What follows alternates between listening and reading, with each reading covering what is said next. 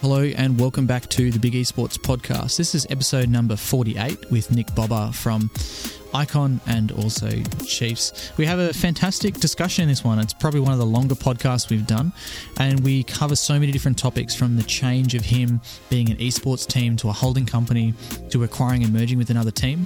We talk about the closure of Gfinity in Australia, what it might mean for the market, and we do a really quick round the grounds and market wrap up on investments in Australian and global esports, issues with sponsorship and how that's tracking, influencers in esports companies, proper use of LinkedIn, and so many other topics. All of those topics are listed on bigesports.gg/48, the number 48, with the show notes and links to anything we've talked about today. This is one of my favourite podcasts. Nick is a great friend of mine, and he's a very level-headed thinker and very honest when it comes to esports. I enjoyed it, and I think you will too.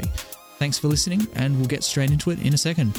Thanks so much for being a listener of this podcast. We've created it really to help increase information sharing and understanding of the esports market. If you'd like to help us out, feel free to leave us a review on whatever podcast platform you do, and make sure to share this with your friends. Hopefully we've been able to provide some fantastic information to you and a bit of a learning experience over this period of time, whether you're looking to skill up, enter the industry, or you're just looking to monitor to see how things are going. If you'd like to put yourself forward as a guest, suggest any others, or ask any questions, feel free to connect with us at bigesports.gg or on any of the social media platforms at bigesports_GG. Nick, down in sunny old Melbourne today. Welcome. How are you? Thanks, mate. Thanks for having me. Good to be back. We've got a lot of listeners in London and California now who mightn't understand this, but for those listening, Nick comes from Brisbane, which is a few thousand Ks up north, and I believe you're in shorts and a T-shirt or shorts and a singlet yesterday. Down here today, it's like 8 degrees. That's it. Yesterday in football shorts and a singlet, 24 degrees, and then, yeah,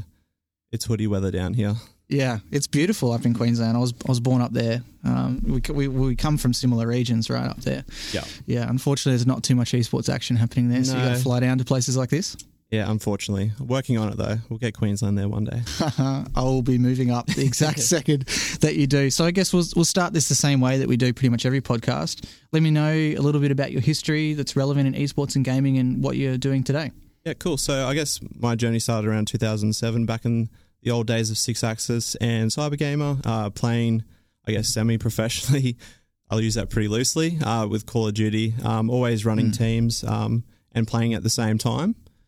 And then I guess my progression from there was to owning a team and starting a business. Fast forward to today where, yeah, obviously we've created, Icon and the Chiefs, which is, our baby. Yeah, fantastic. So we had you on the podcast, it was probably 2 years ago now, I think, and we talked a little bit about some investor issues you had in the past, helping people to understand, because you were probably, besides Dave Harris investing in Direwolves here, you're probably number one or number two, I think, in the market in taking any sort of outside capital. Yeah, correct. Yeah. Yeah. So we talked a little bit about that and a bit where you were at that time with Tainted Minds. But can you give me just a quick elevator summary right now as to where you are today? Because obviously you're not Tainted anymore, but you've got the same staff, but you're doing something a bit different. Yeah. So obviously, we have acquired the Chiefs under the Icon banner, and that's off the back of, a fair chunk of that came from the same investor group. With a few additions now, and obviously, that the dynamic in terms of staff is still there. It's still pretty much the same crew, with obviously bringing on board the Chiefs guys as well. But yeah, it's effectively still the same setup, still running the esports teams, and then obviously Icon being that parent company as well. Do you find you have some of those teething issues with the merger, like everyone talks about in the traditional esports space, people that are used to being the boss, no longer the boss, or, do you really need to keep the two social managers? How do they work together if they're used to being solo? No, I'll be pretty honest. It's been pretty smooth. Obviously, going into it, I thought there could be a few teething issues, but it's been pretty smooth. And I think that's kind of because everyone's on the same page and pretty aligned in terms of goals and, the vision for the company as well. So I guess for you, it turns from originally with Tainted Minds or Icon being the hands-on CEO, helping to run the business, doing a lot of the biz dev, the sales, the day-to-day. But now you're sitting there with the parent company, with Frank, the CEO and founder of the Chiefs, sitting underneath you. How fundamentally does that change your day-to-day? Did you have to have a fundamental difference in the way you're thinking to operate? I'd say no. I think like I said, our goal was to really bounce off each other, as opposed to like a strict hierarchy in terms of I sit above you kind of thing. I'd say we're more of I don't want to say joint role, but obviously ultimately, the responsibility does lie with me at the end of the day as the CEO. But from a decision point of view, obviously, we've got all the crew and the management have an equal voice, and that's always how we've operated from day one, is that everyone has an equal voice, and any ideas or business plans that we want to put forward, it's done as a group as opposed to coming from just the top down. So it's been pretty smooth in that regard. Yeah, it sounds almost like a co-CEO type role. Yeah. I guess ESL's done that, and I think Fnatic did that as well for a while too, within this market. And it's always been an interesting thinking exercise, I guess, for me. Always wondering what the dynamic's like when you've got kind of two people, sitting, mum and dad sitting there alongside each other. Yeah, and I can see where people might draw that parallel, that it could be, clashing of ideas. But yeah, look, it's been super smooth, and I think when you've got a clear, business plan and agenda of where you want the company to go, and obviously, it was a long process to even get to that point. So a lot of the ideas and business plans that we did have were already sitting there. So it was more about getting excited and really ripping into those. So how does the process start for you in deciding to make a change? Obviously, Chiefs and Tainted, two brands that have been around in similar games for a long time, like Counter-Strike and League of Legends, and even Call of Duty with Chiefs for a moment of time there. How does the decision come for you to A, decide to kind of retire Icon as an esports team and turn into a parent company, and then B, how does Chiefs become the best decision for you? Yeah, I guess the idea was kind of floated. I was approached, and I'd been speaking to an international org around setting up, an Australian division. And I guess that kind of got the idea in my head as to how that actually looks on paper, and is it practical? And then, I guess off the back of that, we really took a look at the scene and what that actually looks like. What can we do outside of the box of what everyone else is doing? How can we be different? And obviously, I think it comes down to looking at being smarter as well.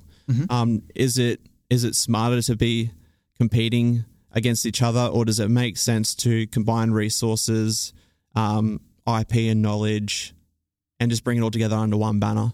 I think that's where it ultimately sat. In terms of picking the Chiefs, I think it was just right place, right time. Ultimately, where we landed there. Frank looking for investment, and then obviously us looking to pursue a potential merger as well. And the stars just aligned on that front. I really want to identify one thing you said there about the possibility of becoming an Australian division for an international organisation. It's been something that so many people have talked about a lot, and I've been thinking about this for ages. There's always so many rumours of, Renegades. They have Aussie CS boys.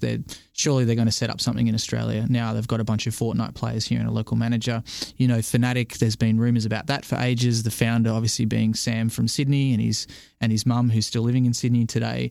And so many discussions from Southeast Asian teams. Is Mineski going to come over here with Zach Holman, who's from Avant, and that kind of stuff?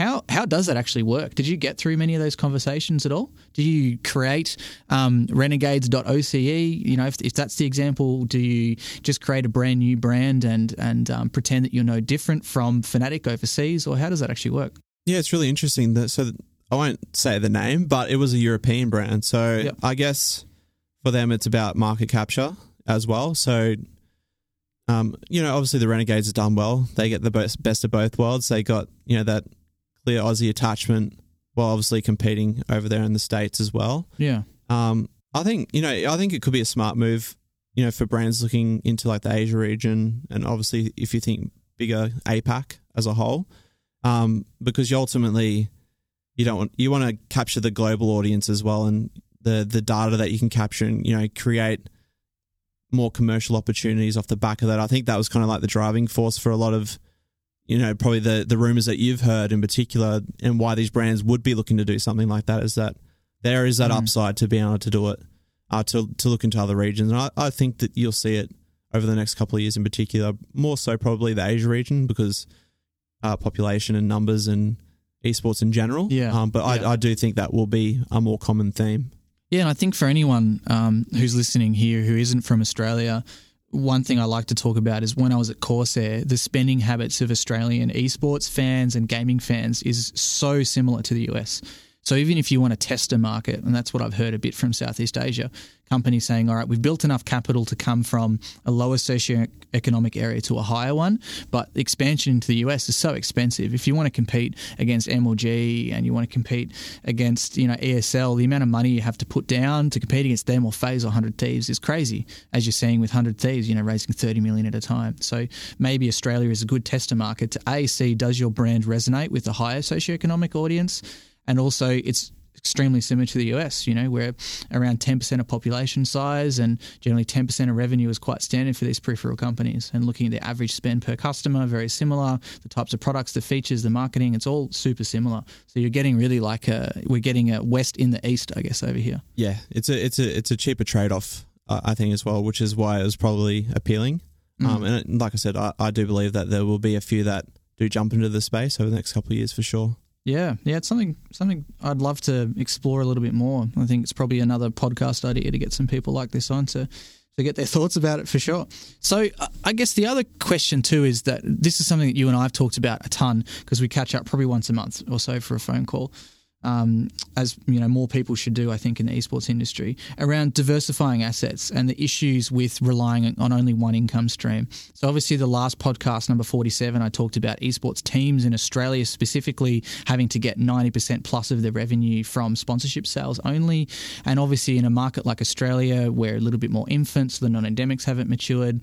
The endemics don't have as much money because their market is 10% of the size of the US. However, our wages are actually higher in number compared to the US. So is that part of the reason? Like, I know that you've been making some, plays or talking about some interest into moving to other areas rather than just esports teams. Can you give us a bit of an idea about what you've got planned? Yeah, I guess without going into the nuts and bolts of it, but yeah, effectively, it's a business decision at the end of the day. I think, and I'll harp on this all day. The longer that orgs here in Australia decide that they just want to be a sports team, I think that they're going to fail. If that's your only line of thinking, like you said, in terms of generating your revenue is just sponsorship, then ultimately you're going to fail. The costs are high, the salaries are going to be high. Yeah. You need more than sponsorship, and like you said, I think the non-endemics are coming. That's pretty clear. They've already started to drip feed into the system, and that CPM and stuff, that's going to go up eventually as well. So the dollars will come eventually off the back of that, but at the same time, while that's scaling, so is all your costs is already going up as well. So for us in particular, we've been involved for so long in the space. It's about utilizing our IP. Like everyone that's been in the space for so long, we've got something that, a lot of the commercial and traditional world don't have. But they need to understand and they don't know how to get involved. So it's about utilising that IP and our experiences in gaming. And yeah, for us, diversifying our business and really creating new revenue streams or, service lines in particular is, a big focus for us as a company, that's for sure. Yeah, and another thing I wanted you to help explain a bit on the podcast is the power of the board and the people you have behind you. I think that for me, being a startup and coming from the esports space, this isn't a business thing that I've understood until quite recently about the power of a board and whether you're trying to raise more capital or to reach out to other companies, how important that is. So can you give the listeners a little bit of a rundown about who you have backing you and why you might have brought them on board? Yeah, I think our board in particular, I'm biased, but I think we've got the best board here in Australia, and especially from an org perspective. I think the wealth of experience we get from having these guys is unreal. Especially coming from a bedroom startup, as you know, it's a steep learning curve.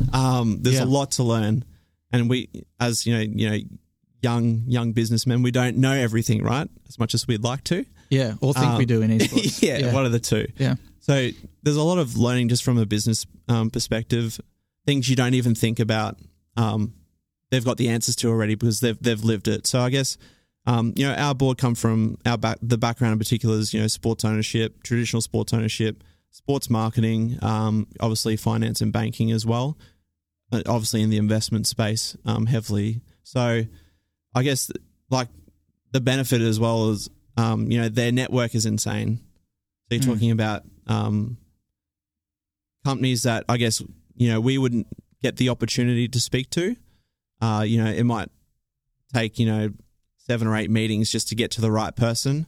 There's a good chance that, these guys have had the opportunity to speak to the CEO. So obviously network is everything. And obviously, people shy away from LinkedIn. I know we both don't, but it's one of the best tools for networking. And I guess I'd chalk business down to 90% networking and talking to people. And obviously when your board has that such wealth of experience and connections, that I think that really helps get into the door to a lot of companies that we wouldn't necessarily get the chance to speak to. Yeah, I want to pull apart, I guess, 2 things from there. I think one thing that you and I, and I've been trying to talk to so many other people about this for so long, is I think that an esports team needs to think about themselves less like a sports team, like you said, and more like an agency. Yep. There's no reason that you as an esports team can't even look at what Team Immunity did 10 years ago, where they're running tournaments for their sponsors. They're going to PAX on behalf of their sponsors, setting up booths. And then you're drawing extra revenue from these people. Yep. And this is something I've talked about in previous podcasts and also in one-on-one mentor sessions too, is it's a great way to bring in the once-off revenue to prove yourself to then sign the 12-month contract. Yeah, because it's so hard if you're trying to sign even an endemic sponsor like a Razer. If you come to them and slap $100,000 contract on the table, they don't even know who you are. It's like slapping marriage rings on the table and saying, let's go. But, you need to have a bit of a taster first. You need to prove to them you can do some digital marketing. You need to prove to them that you even know how to do proper reporting and accounting and sending them an invoice that looks professional and keeping up with them in meetings and doing the networking and things like that. So instead of that, going to Razer and saying, hey guys, we're already going to PAX Australia. How about we integrate you into our on-stage thing we're doing? It's just going to cost you $5,000 to start off with. Yeah. And likely if they're already going to something like PAX, they've already got a bucket of money they're throwing at it because PAX is expensive. Yeah. And then $5,000 might make sense to them to do some meetups. And then you can start the discussion and you can continue it from there. Yeah. And I think that's the trap everyone falls into, right? They think that they can slap together a sponsorship deck that's a 12-month deal where these brands might be already hesitant to get in the space, and you're asking them to tip in a ton of cash for a year when they don't know what they're going to get at the back end of it. So if you can alleviate that by providing, like you said, even if it is just a once-off, but you can show proof of concept, they're more than likely going to be keen to obviously explore that further and maybe look at a 12-month contract.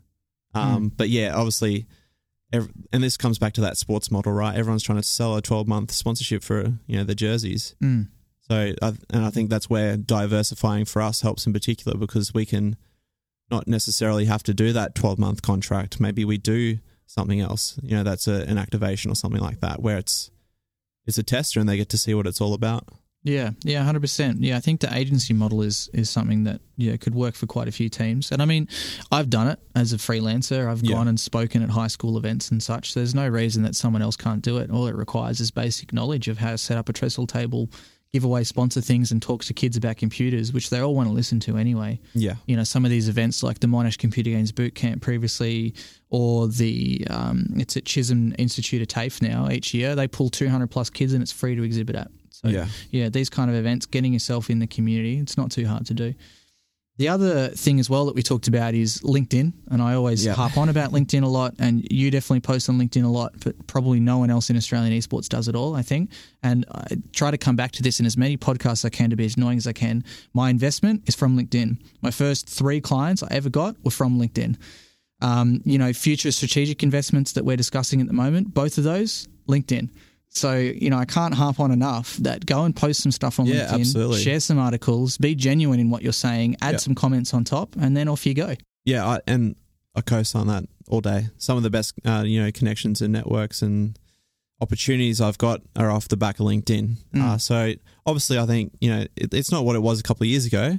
It's definitely a useful tool for people, and I highly encourage people to start using it if they're not. And the advantage for esports right now is that LinkedIn is focusing on promoting 2 things. Number 1 is new sectors like esports. Number 2 is self-made, not company-made content. Yep. So 3 weeks ago, I woke up to 199 inbound connection requests. And for me, as someone who's quite active on LinkedIn, I'd probably get 20 per week, 20 to 30 per week in total. Yeah. So that kind of jump is ridiculous. I think I got a plus 400 to 500% week on week jump, which you can track internally on your LinkedIn stats. Yeah. Also that, I think the organic reach for LinkedIn in particular it's insane. Yeah. Especially through like the tagging methods and stuff like that as well. It appears, and it's not like your Instagram or your Twitter and stuff like that. It's proper organic reach, and you do see the different, marketers or founders or CEOs. They're the ones that are checking you out. So you got the opportunity there to, I guess, showcase what you're talking about to some big people. So. Yeah. And I must say, I'm definitely not the best at creating content. Like someone like Nadeshot is much better, for example, but I probably get 2 posts per week trending on hashtag esports on LinkedIn as well, cool. Which is crazy. So you're right. They're just promoting them so much. And all I'm doing is sharing other people's work and adding a couple of comments onto it. And it proves that you just know what's happening within the market. And if someone wants to enter, they're the person you're going to go and talk to. Yeah, absolutely. So I wanted to chat a little bit about the nature of your merger and what happened. We talked a little bit off microphone about that as well. Mergers is something that hasn't really happened much at all in the esports scene as a whole. Obviously, it's common in traditional business with ASX companies, even in apps like iCandy purchasing other, app companies, especially purchasing revenue is quite common. In esports, we've seen it a little bit, but generally it's kind of just been a team has died or wanted to exit and then they've merged with someone else, or a slightly hostile takeover with the whole Outlaws and Optic, etc. Do you think this is going to be a bit more of a trend? Is it something that's set only for emerging markets, or is it going to be a bit of a global trend? It's a tough one. I think it could be well utilized here in our region. Obviously, like you said, it's an emerging market. I think in the States, obviously, it might be a bit tougher, given some of the brands that are involved, and you've kind of seen the Optic situation. I have my own thoughts on that. I don't know how that's going to pan out for the brand if Hector's not involved. I think the Optic brand dies if he's no longer involved. I think Twitter agrees for sure. Yeah. I mean, I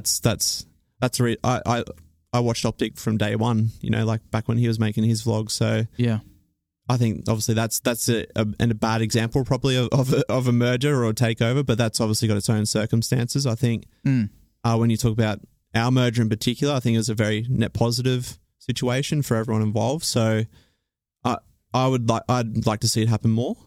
Where it makes sense, obviously, in particular, because, we were okay to, I guess, give up our IP as Icon as a brand, as an esports brand, because we saw the bigger picture with what we wanted to accomplish, outside of just esports in particular. So I think it's got legs for it here in Australia and probably other markets as well. It just probably needs to make sense.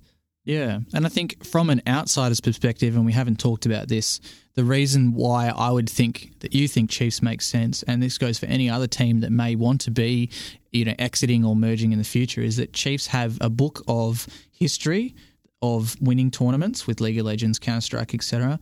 They've also got a history in social media and content, and they also have a book of sponsors that are paying them money, a la revenue coming in the room as well. Whereas, it's harder to think about in esports like some people are right now, where they're trying to think like a tech company. Let's scale until Google or Facebook buys us. Yeah. But unfortunately, as a startup, you're being paid to try things like we were talking about before. You're being paid to win sponsors over a period of time and make some losses on some activities. But ultimately, a lot of these companies, like I said, even with these ASX guys, they're happy to buy companies that are losing money, but they want revenue. They want to buy revenue. Yeah, absolutely. And obviously all that was, factored in to what we wanted to do.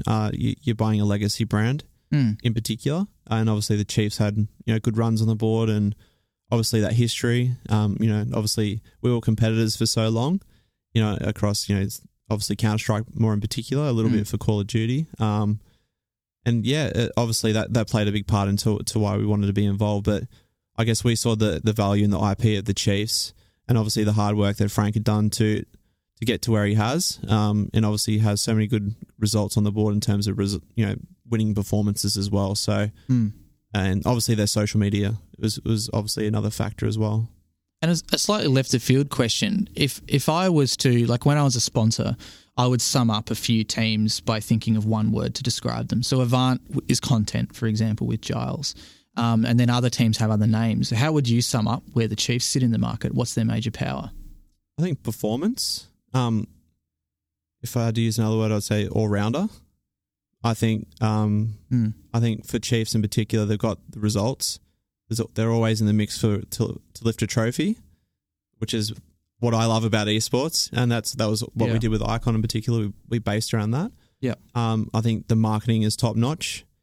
The brand and visual, everything else that goes along with it. I think that I'd sum them up as like the overall package.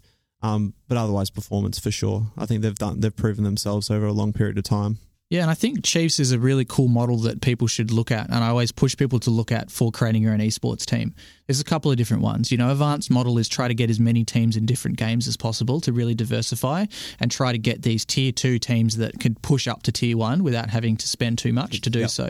Whereas a team like Chiefs, the interesting model for me was get one game, League of Legends, do it really well for multiple years, sign a few sponsors, and then, okay, what's game number 2? Counter-Strike. Let's do that quite well for a little bit. Let's be a tier 1 team for a period of time. What's next? Game number 3, Rocket League.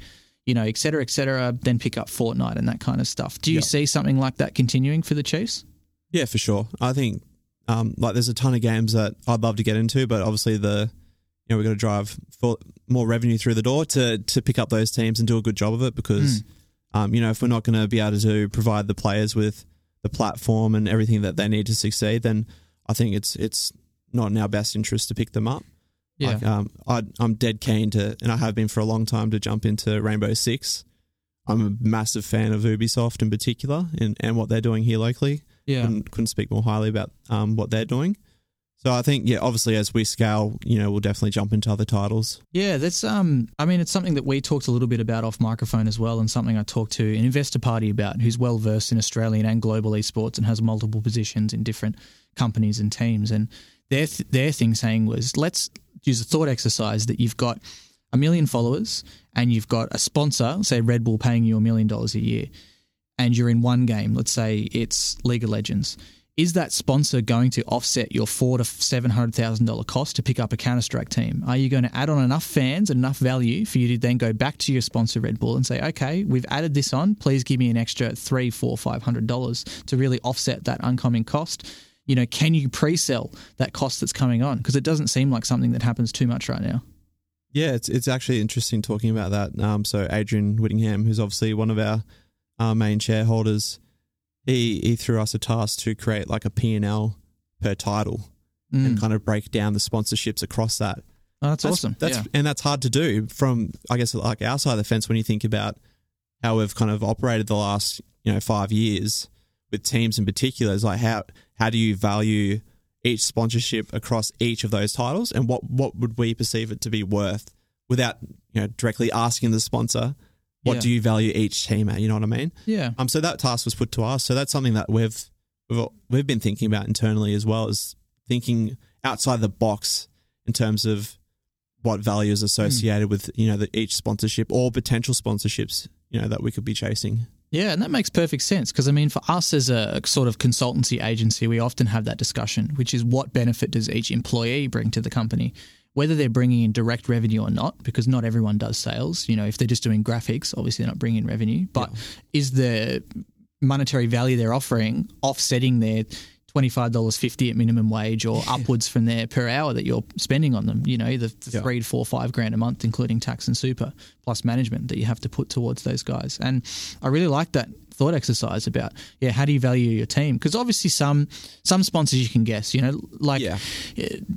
Gigabyte, he loves Counter-Strike, and you can tell that if you're sponsored by Gigabyte or Intel now, he's going to want you to have some sort of thing in Counter-Strike. Same with Logitech. Corsair's made a recent global play in the past couple of years into a ton of Dota. They started sponsoring Team Secret and that kind of stuff, and then a play into League. So you can understand that they like that a little bit. Or, certain brands like HP Omen, they love Overwatch. Anything Overwatch, they seem to slap their money into, including the global contenders, etc. So, I think it's an interesting way to think about it. We'll have to give a shout out to Widow on that one. Yeah, done well. It's a good thought exercise. I think some university people will be listening to this go, that's a great idea. Yeah, that's a great idea. I love it. I'm gonna do that more often with some people. I'm gonna talk to some different teams about doing that. So I guess changing the state of play a little bit and keeping the discussion on Widow and boards and investing, can I get a bit of your opinion on the state of investment in the market, particularly first maybe Australia, and then if you want to weigh in a little bit on global? Do you think that money is still quite easy to come by for investment? Do you think it's slowing up? How do you see things? I mean, if you look overseas, it doesn't look like it's slowing up.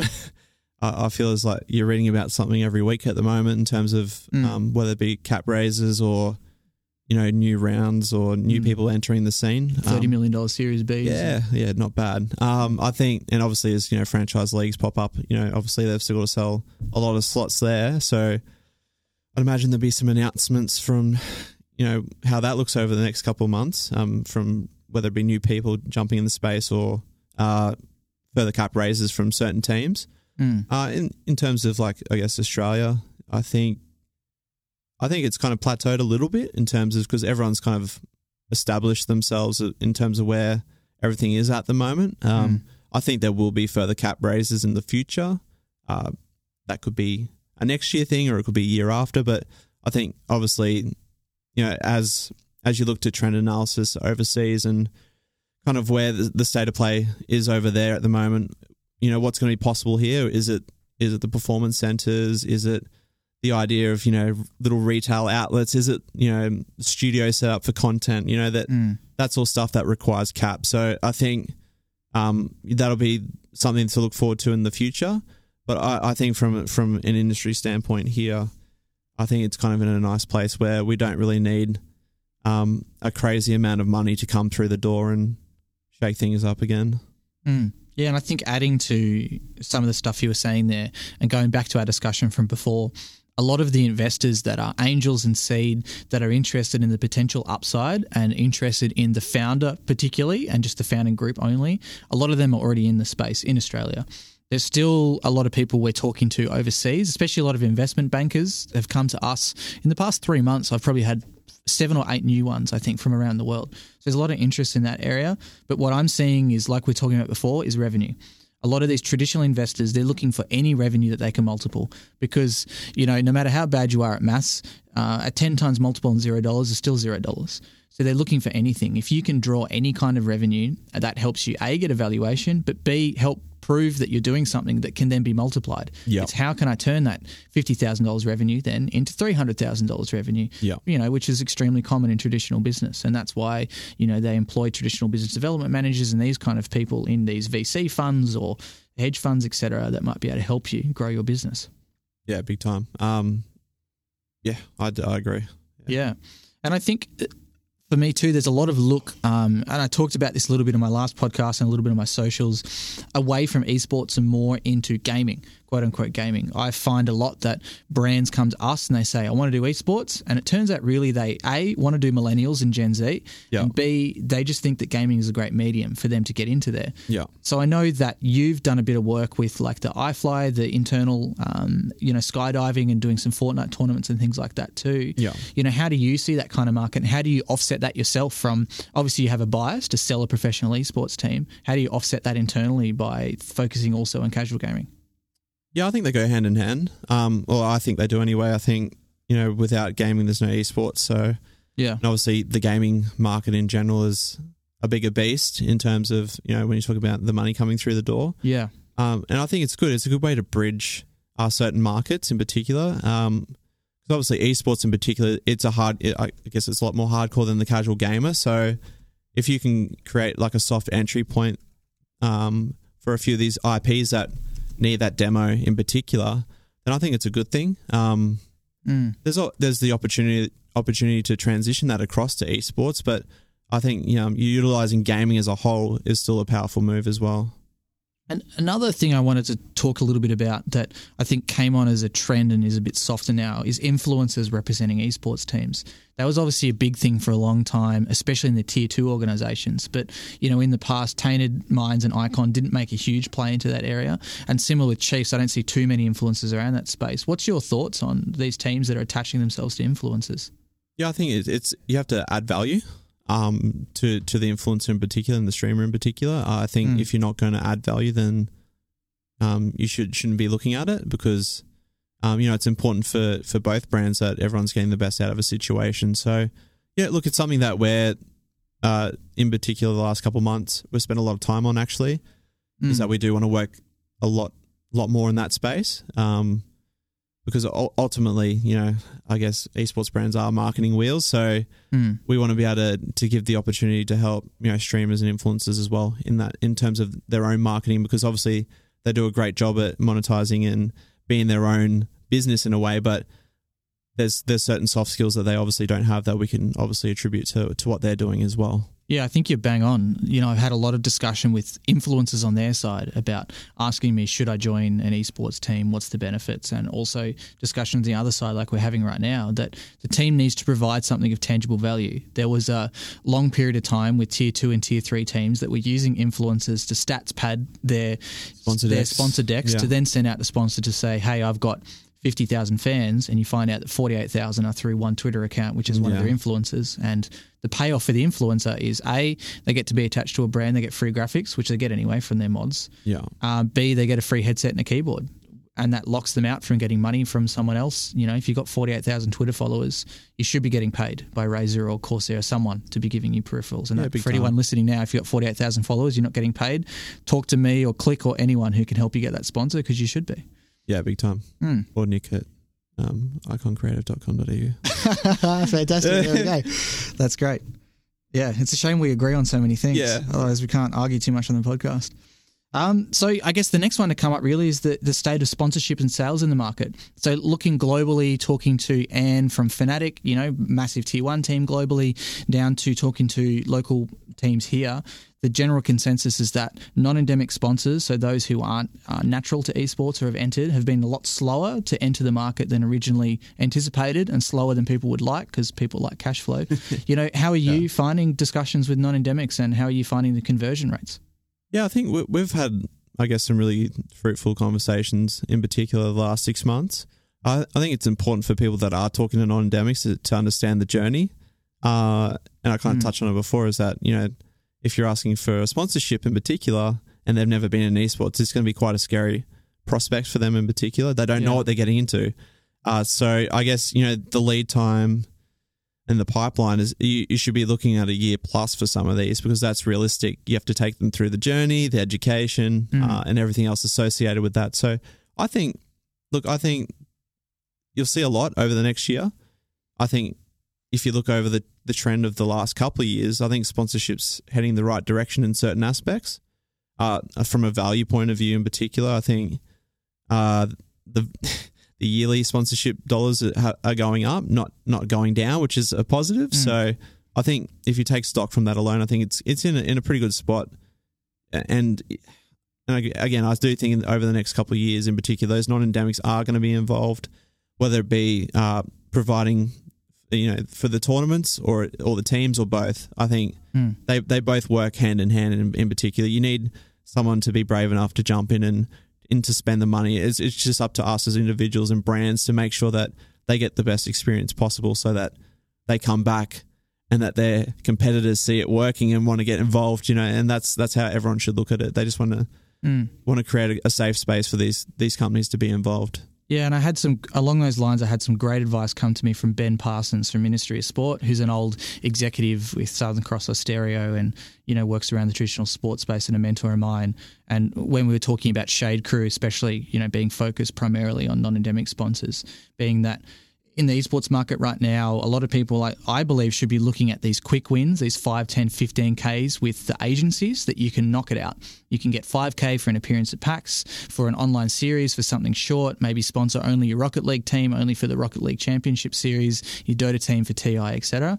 And you use that relationship to build to the eventual 12 months. Because like you were alluding to as well, the sales cycle is what people don't necessarily think about. Yeah. When I was at Corsair, my yearly budget was locked in November the year before, plus or minus about 5 to 10K. That's all I had to play with for the whole year. And it's not enough to do really anything with. 5 to 10K is not enough to do anything with a tier 1 influencer, let alone a tier 2 once you pay for their flights, accommodation, and then some equipment to give away. Yeah, big time. And you need to realize these companies need to make the penny act like the dollar, right? So especially when you do talk about budget locks in particular, and that should be factored into your lead time and your pipeline in particular. Yeah. That, you can't have that conversation about, a sponsorship until it could be March, but you might be having the conversation a year earlier. You need to understand that there is a proper lead time. And non-endemics, it's a long sting. So as long as you're patient and you make the right moves and you create the right environment, they're going to jump in. Yeah, and I definitely understand the frustration. I remember being a solo consultant working from home, just spamming emails, being like, "Come on, why won't you reply?" But then you realize that once you start picking up your own staff, or you and you have a kid, and then other things get in the way, and lead times are there for a reason, so you don't make a rash decision. Just because Macca's has billions of dollars in profit does not mean they're going to throw $200,000 at you just because you sound cool and you're in absolutely. esports. Yeah, absolutely. And you need to think what value are they getting from it as well. So is it worth them spending $200,000 to be on the front of your jersey, or can they put that towards a different program that they're going to run? So it's about thinking about what the value add is for the client as well. Yeah, and for those listening, a few podcasts ago, we talked to Brett Sullivan from Flak Test, and he had a great mini rant about that too. Really looking into your own company and saying, am I A, providing proper value, and B, will my users and other people in the industry care if I don't exist anymore? And then having a real hard look at yourself and saying, okay, am I charging this much money just because it's a metric or a multiple on what Fnatic's charging? Or am I charging this much money because I have enough Twitter followers, I have a good enough brand, I'm winning enough tournaments, and I can create enough content to justify those dollars? Yeah, absolutely. It's just what's your worth at the end of the day. And I think stepping out of your own shoes and asking yourself, if you were the client, you step into their shoes, is what you're putting forward of value to them, and would you pay that money yourself? You know what I mean? So I think that should be an important exercise for everyone as well. Yeah, and I think a community that does that really well now is probably the influencer community, and a lot of that's led by Lewis and Ellison at Twitch. I've been told they have a partner Discord where they've got a guide now that says if you're this size, you should charge about this much, and it gives people that understanding and a base to start, kind of working off to charge these companies. That's awesome, and that. Hopefully, everyone's taking advice on that as well. Yeah, and we've definitely seen that internally. Working with EA on some campaigns in NVIDIA and such, I've definitely seen that come across the influencers, which is good. So changing topics slightly, but still staying in the same realm with the market, let's have a bit of a chat about Gfinity. So for those listening who don't know, Gfinity is a publicly listed company in the UK. They run their own tournaments, the Elite Series. They also do white-labelled or co-branded tournaments with other outside parties, say with FIFA and racing games, etc. In 2017, they advanced into Australia with HT&E, Here, There and Everywhere, as well as with another capital company, and then also under their own name, Gfinity Australia. So they launched in here with the Elite Series as their main goal. They signed on the Chiefs, which is a team that you now own as one of the franchise operators, Ground Zero, another traditional team here in Australia, Order, another newer traditional team, and such. But recently, yesterday or the day before, they announced their closure. HT&E announced they're no longer continuing after making a $5.2 million operating loss on their total investments, so not necessarily only Gfinity, but still it tells a bit of the story there. Can I get a bit of your thoughts, I guess, on the internal part of this, about what you're initially thinking?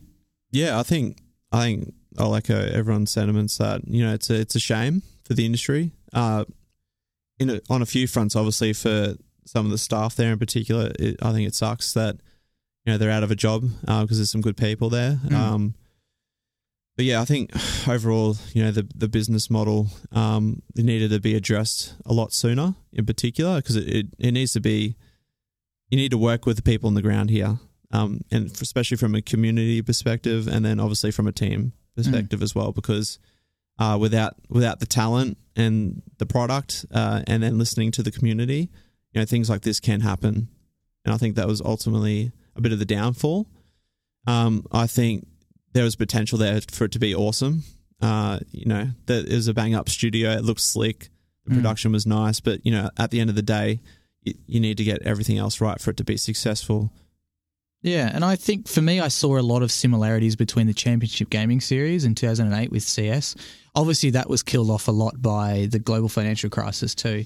Yeah. But there was so many similarities between, a fantastic venue, some big names becoming involved in it, both from esports and traditional sports. They had commentators like Fatality in there. They were using Counter-Strike Source. They were using kind of models, which was the thing to do at that stage, doing it well. It looked like a full-on TV production, and similar to Gfinity, which was literally a TV production for a period of time. Yeah, it was. Yeah. But I think ultimately for me, I put out some thoughts on social media. For anyone that follows me at Smithy Mayer can see them there. I even started using TikTok recently thanks to Gary Vee. So I'm getting in with all the 13-year-olds. Yeah.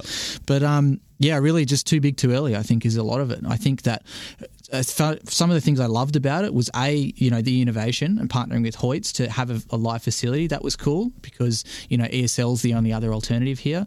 Another thing I really liked was their internal company structure in the fact that they had a traditional CEO that could run a business, because ultimately, and if you're out of this first startup phase, which you and I aren't right now, you need a CEO who's on the ground doing everything. But when you're creating a larger company, a CEO just has to run a business. The CEO of Google doesn't have to know the ins and outs of every day, the same way a president or prime minister doesn't have to know about, what the average GED score is, the same time what's happening with the disaster in Haiti. Yeah. So that's great. And then everybody under them all of the heads were esports people.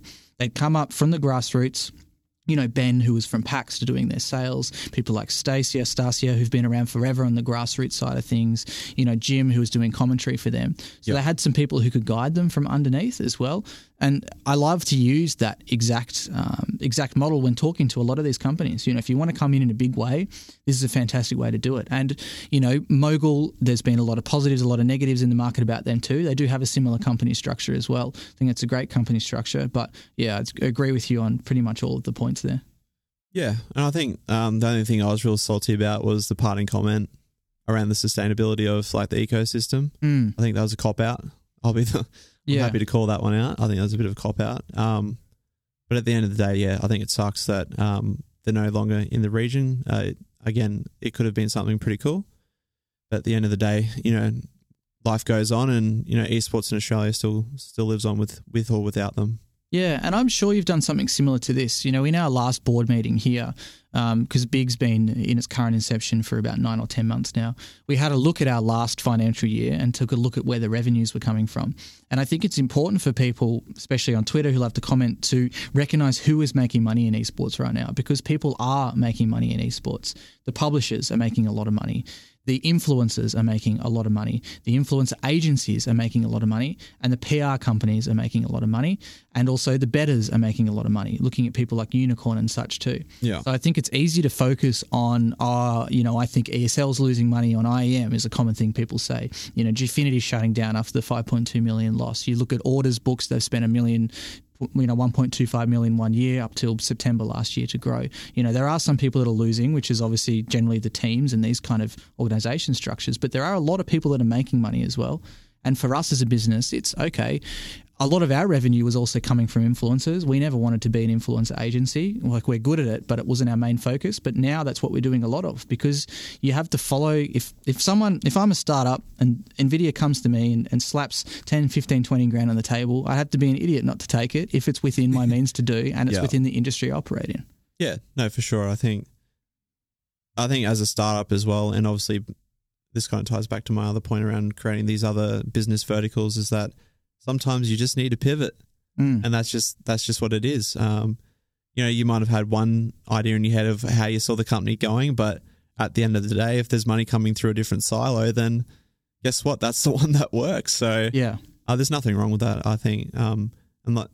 As I said, there's money in this industry. It's just for people just need to be smarter about how obviously they spend it, or how they value it as well. I remember the first time that I said Big was going to pivot. I was so happy with myself. I was thinking, I'm a real startup fan, and now I hate it. Yeah. Anytime someone talks about pivot, you have to think okay, did they fail or did they just try? It's always hard. It's such a life, isn't it? Yeah, and it's such a cop-out word you hear so much, grind and hustle and that kind of stuff. Yeah. I feel like pivot's the next one. And for anyone listening, I went to a conference last week, and the founder of Tribe spoke there. So it was Monday this week, and the founder of Tribe, Jules Lund, spoke there exactly about what you were saying. So they developed that to try to connect influencers with brands. And they realised that so many brands were coming to them saying, can we just buy the content? I don't want Mary from whoever with 5,000 followers to even post this, because it's costing them $100,000 a year or even $100,000 a quarter to generate hundreds of images of content created by creative agencies. Yeah. And these people with iPhones out in the bush with a drone are doing a much better job than them. Yeah. And it's really identifying that where's the money coming from, and maybe you should follow that market, even if it's not your original plan. Especially, I'm a big believer that even if it's in the same industry, like influencers, esports, similar industry, you should definitely chase it. Yeah, and I guess that was kind of tied back to my point about gaming in particular before when you asked about it. I think if there's revenue opportunities in gaming as opposed to strictly esports, then as a business we should definitely be exploring those in particular and tying it back to our pedigree in esports as well. Yeah, yeah. And and definitely agreeing with like what Matt Jessup always says is follow the publishers because they're making all the money right now. They own the IP, they own the games. Yeah. If you're trying to leave them in the dark, if you're not getting their approval, you're not knocking on Blizzard's door to network and catch up with them all the time, like you really are missing out. You need to get into these things. And people that have done that really well, if you'd like a case study, is like Kanga getting into the Paladins Pro League. Hades and Kanga are sitting there as an Aussie team, shipped over to Atlanta. They're sitting next to Virtus Pro, who was purchased for $100 million. They're sitting next to Envy, who've raised multi-million dollars at a time. They're sitting next to teams like NIP, who won everything in Counter-Strike for 3 years. And there's this little old Aussie team who have not accepted any outside capital until today. And they're able to get there just by keeping in touch with these developers, keeping a good relationship and working their asses off to get there over that time. Yeah, big time. And like I said, I think that ties back to networking in particular, how powerful it is. So for anyone that's listening out there, start networking. Yeah. Obviously, we can talk about it all day, but you still got to go out there and do it. And yeah, obviously, hats off to Hayden, to what he's done over there as well. That's he's killing it. So yeah, definitely another good export for Australian esports. I think sitting underneath Renegades for sure. So one thing we talked a little bit about off microphone as well, I'd love to get your thoughts on, is what some people call, especially on Twitter, quote unquote, money orgs. So there's some teams, and it's a bit of a derogatory name, I guess, but there's some teams that come into the market like Chiefs, and they formed because they left the team, they didn't enjoy team immunity, they formed really from the grassroots. Or Kanga did the same thing. They formed over a long period of time, training up. The coach generally became the manager, who then became the CEO. They scaled up over that period of time. Yep. You have other orgs like 100 Thieves globally, Order in Australia, etc., who are a little bit more manufactured, and similar with Shade Crew, who are more manufactured. They've brought together some people to then create something with capital behind it. Do you think that there's still room in the market, whether it's Australia or globally, for more of these large organisations to buy their way into being the top dog? Or do you think that maybe the mergers and acquisitions is going to be more of the way of the future? Yeah, I think obviously 100 Thieves in particular are the anomaly in terms of, obviously they had the star power behind Nadeshot, who was established as a celebrity in Call of Duty and already had that kind of following, and they kind of had that springboard in particular. But if you don't have that, and you're just literally trying to buy a brand by throwing cash at the wall, then it's not going to work, in my opinion. Mm-hmm.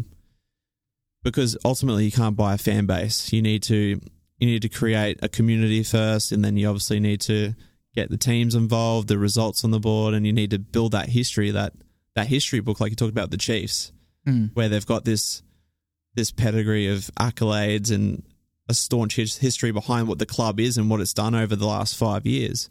You can't just buy that by throwing, $200,000 and going, I'm going to start up an esports org and I'm going to get the best team and then we're going to get all these sponsorships. It's just not a thing that happens. So, yeah. Yeah. And I know people, some people may try to take it out of context and not understand, because obviously startups are quite often throwing money at a problem. But sports teams and brands are very different.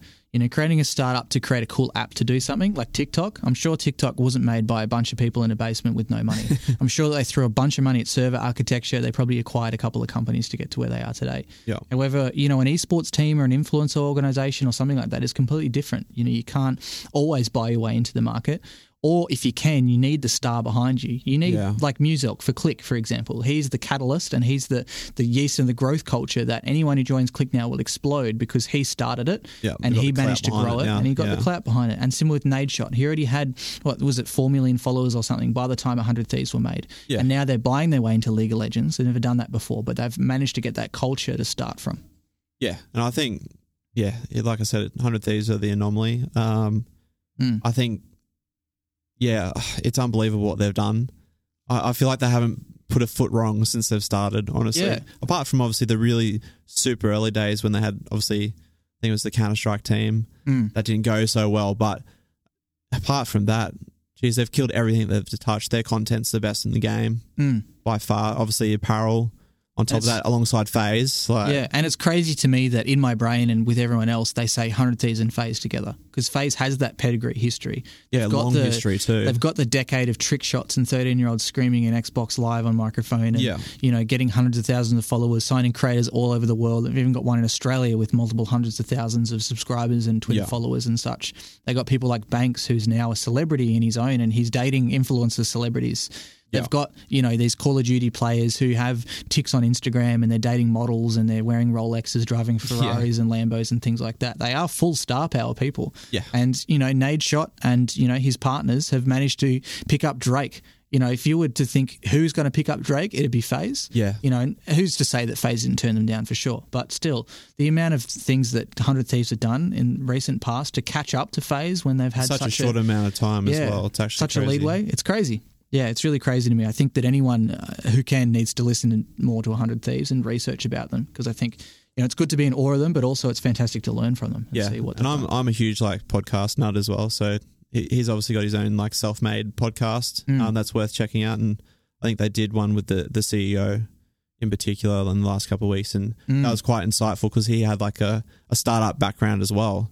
So just looking at the minds behind 100 Thieves, you can just tell that they've just, in terms of hiring the right people and the right roles, even that they've just nailed to a T. So I think they'll be on course to be top 3 orgs in the world, if not one of the obviously top 2.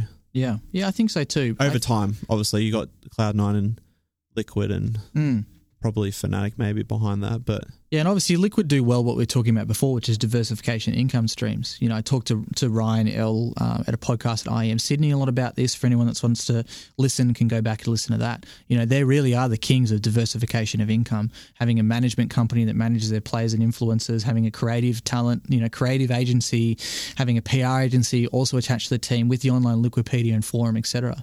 They are the absolute epitome of diversification. They're the business model to look at. That's for sure. Yeah, 100%. And I think, once 100 Thieves have a long period of time to scale up, once they pick up more than just influencers and esports, I think they can get there too. They've already got the merchandise locked down. So, they've just got a little bit more to go. And I'm excited to see what that facility is going to look like as well. Obviously, if you've seen the video and the walkthrough, it looks like it's going to be insane. And I really want to see how the retail store goes as well. So I think that could be game changing. Yeah, and I think a big thing that really switched a lot of inbounds for me on LinkedIn, funnily enough, is the FaZe meetups in the US as well, in California and New York. There was that FaZe meetup in New York that got 6,000 kids came out. Yeah, I think Banks was jumping on it. The cops ended up coming out to break it up. Yeah, the cops shut it down. Banks jumped out of this thing and the crowd went wild. They were screaming, we want Banks. And, they had all their other influencers there with their phones out. And then 2 days later, I think it was in California, they did another meetup. They had 5,000 kids rocked up. The cops had to shut it down. And that was for one of their YouTubers. Just one of them, yeah. Yeah, just one of them rocked up. The star power is ridiculous. Yeah, no, and they've earned it, obviously across a decade, as you said, of just absolutely killing the game. So, yeah, I think there's a lot of good concepts to take from established orgs, and I think that's what everyone should be doing here or aspiring to do here, is looking at what works in those brands and why they're so successful, and what parts of their business could you take to this market, obviously at a scaled version. Yeah. And actually make work. That should ultimately be what everyone's trying to do here. Yeah, I agree. And I think the other major learning is that there's only so many things you can show online, but when you can get people to turn up in person, this is why I love the fighting games community. When you can get bums on seats, you can really prove. I felt fantastic when we packed out Burger Love here in Melbourne with 88 fighting games people, because it showed everyone the videos that we showed online, but also the non-endemic sponsors that were there and sponsoring and turned up. They're like, wow, these people are real. They're cheering. They're going crazy. Concept as well, right? Yeah, 100%. Yeah. The amount of inbounds I had when I shared Jeffrey Pabst's video from FaZe Clan was ridiculous, because people were like, holy crap, this is real. 6,000 kids turn up in New York City to see 4 creators in the esports space. It's absolutely mental how much marketing goes into selling 6,000 tickets for a comedy festival or for music, even for a large band or a medium to large band like Brockhampton or something like that. 6,000 is a good venue. That's a lot of revenue. Yeah, these guys do it with a few videos on Twitter. Yeah, that's Instagram. That's all it takes. Yeah, a couple of nights drinking Alizé and champers. Yeah, and they're all out there good to go. All right, fantastic. Well, I think there's one topic I really wanted to finish on with you, and this is not something we've ever talked about before. I'd love to get your thoughts on it, because I've been thinking about this for a long time, is thoughts on traditional sports and esports crossovers. So number one, I wanted to split up 2 different parts. Number one, I wanted to talk about teams, companies, and brands. Do you think that there is an obvious natural fit of traditional sports codes and teams into esports? If so, can you give any examples as to what you think it is? Or do you think that no one's found the perfect model just yet? No, I think there definitely is. I mean, if you look at a lot of these traditional sports, if you take Australia, for example, there's obviously oversaturation of sporting codes here. But you look at a lot of those players right in that team, how many of them play video games? I guarantee you there's a lot. So obviously there is that connection there already. I think the challenge is not making it awkward with how you either activate within that space, because that's the last thing you want to do is you don't want to make this a really awkward thing. But I think there's definitely there are certain synergies there. I know for a lot of the sporting clubs, their end goal is to grab that market that isn't attending their games or part of their community as such, because they've got that older demo, that's the 45-year-old man, whereas they want to get a bunch of the 16 to 24s coming through to their games and actually putting the bums on seats. So I think there's definitely scope for it. I think you have to look at it from a different lens where you probably lean a little bit more into utilizing the players that within those teams that are gamers and making it more organic as opposed to a really forced concept. Yeah, I had a really interesting discussion with someone who's close to a team owner in a major code here in Australia. And the team owner saw esports as the opposite. They saw that most esports organizations are coming to them and saying, hey, can you buy my team? Can we work together? Where this guy said, look, I've got hundreds of thousands of followers. I'm spending millions of dollars a year on salary. You should pay me to use my brand to be attached. Yeah. Yeah, no, that's probably a fair call. And again, like I said, you need to look at it from a different lens. And what's the value add as well? Because if that's the wrong approach. Because ultimately, at the end of the day, they've got a larger following base, a larger digital footprint. Your 15,000 followers is pretty small in comparison to some of these brands. So the value add shouldn't be, hey, buy my team. The value add should be, how can we help you guys hit a younger demo? Yeah. And the trade-off is there. You get the cross-promotion through a brand that's, 10 times the size of yours. Yeah, and not only that, it can bring you new fans. It can bring you, more investor interest, more sponsor interest.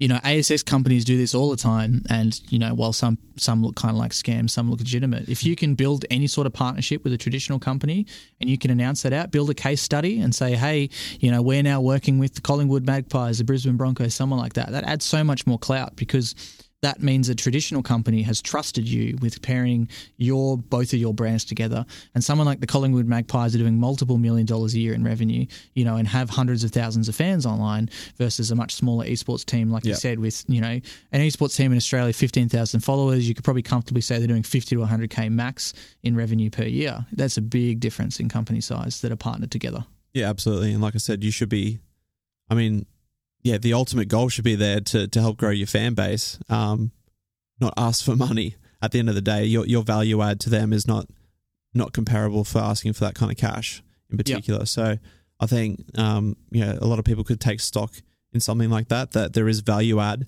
in that cross promotion and marketing and exposure. And like you said, it's adding to your resume. Yeah, for credibility as well. Yeah, and touching on what you said too about it not being awkward, that's always the hard one, right? Yeah. We've seen so many activations where, rugby players, cricket players, AFL players, whoever are just playing with someone, playing the Switch together in a room, and you can just tell they're not friends. They don't get along. They just like the same kind of thing. But just because I like jet skis and used to own one does not mean I want to go hang out with a random guy who owns a jet ski. Yeah. That's a great comparison. Yeah, it's very true. And before that, someone says it sounds like a brag. It's not. My jet ski costs $800. Your weed's flexing on the jet ski. Exactly. They're super cheap. Honestly, jet skis are so cheap.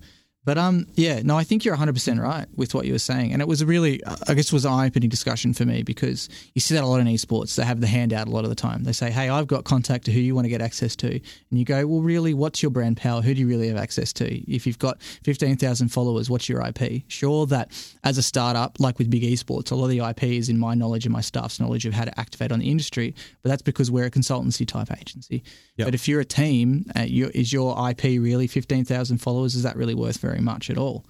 Yeah, maybe not so much. Yeah, probably not. Yeah, and I think another way to phrase like what you were saying too is what we're doing with a lot of traditional sports is how to do side shows to what they're doing. I don't think that an esports team needs to be purchased by a code or an organisation. I don't think they need to own a team. They need to think a bit broader. They need to think about how do we get people in before the bounce? How do we do halftime entertainment that's relevant to the kids? Even if it's a Fortnite dancing competition, I know the internet hates it, but the kids love it. How do they do side pro-ams, for example? The pro-am that was created with Fortnite at the Australian Open, that has drawn an absolute ridiculous amount of inbounds for us and interest from other sporting codes saying, hey, we're not about to give up doing golf or tennis or cricket or football, but how do we just remain relevant, to our newer audience, and how do we start to integrate them? And how do they even identify that, say, okay, the dads love us, so they drag along the mum and the kid, but they both hate us. So how do we at least make it so the mum and the kid don't kick up a stink when they get dragged along next time?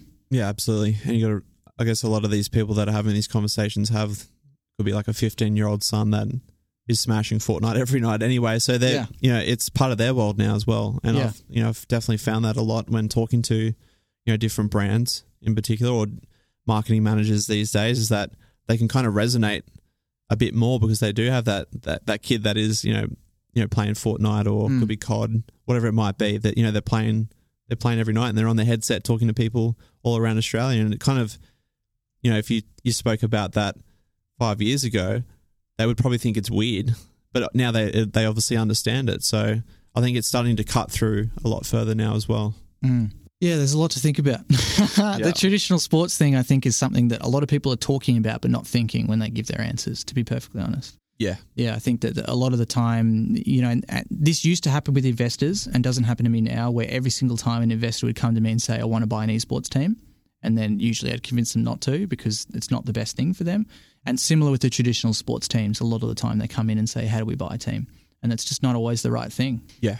Yeah, you got to be selective with what your goal is as well. And I think, I do have a little bit of insight, I guess, on the sporting landscape as well, that, not a lot of the clubs actually make a lot of money. So, they don't have that extra couple mil to throw around or whatever it might be to operate another team that, will take a lot of time and effort as well. So that's another thing to consider. So yeah, and I guess it's worth understanding too for traditional sports like esports that it's a lot of money in, but it's also a lot of money out. If you're paying Ronaldo a €4 million transfer fee or something ridiculous like that, you've got to sell a lot more sponsorship to get that to come in. And sure that if you're a traditional sporting body in Australia, people might say, oh, wow, this guy's on a, this guy just signed across a $2 million sponsorship. Well, they're paying how many people to come along?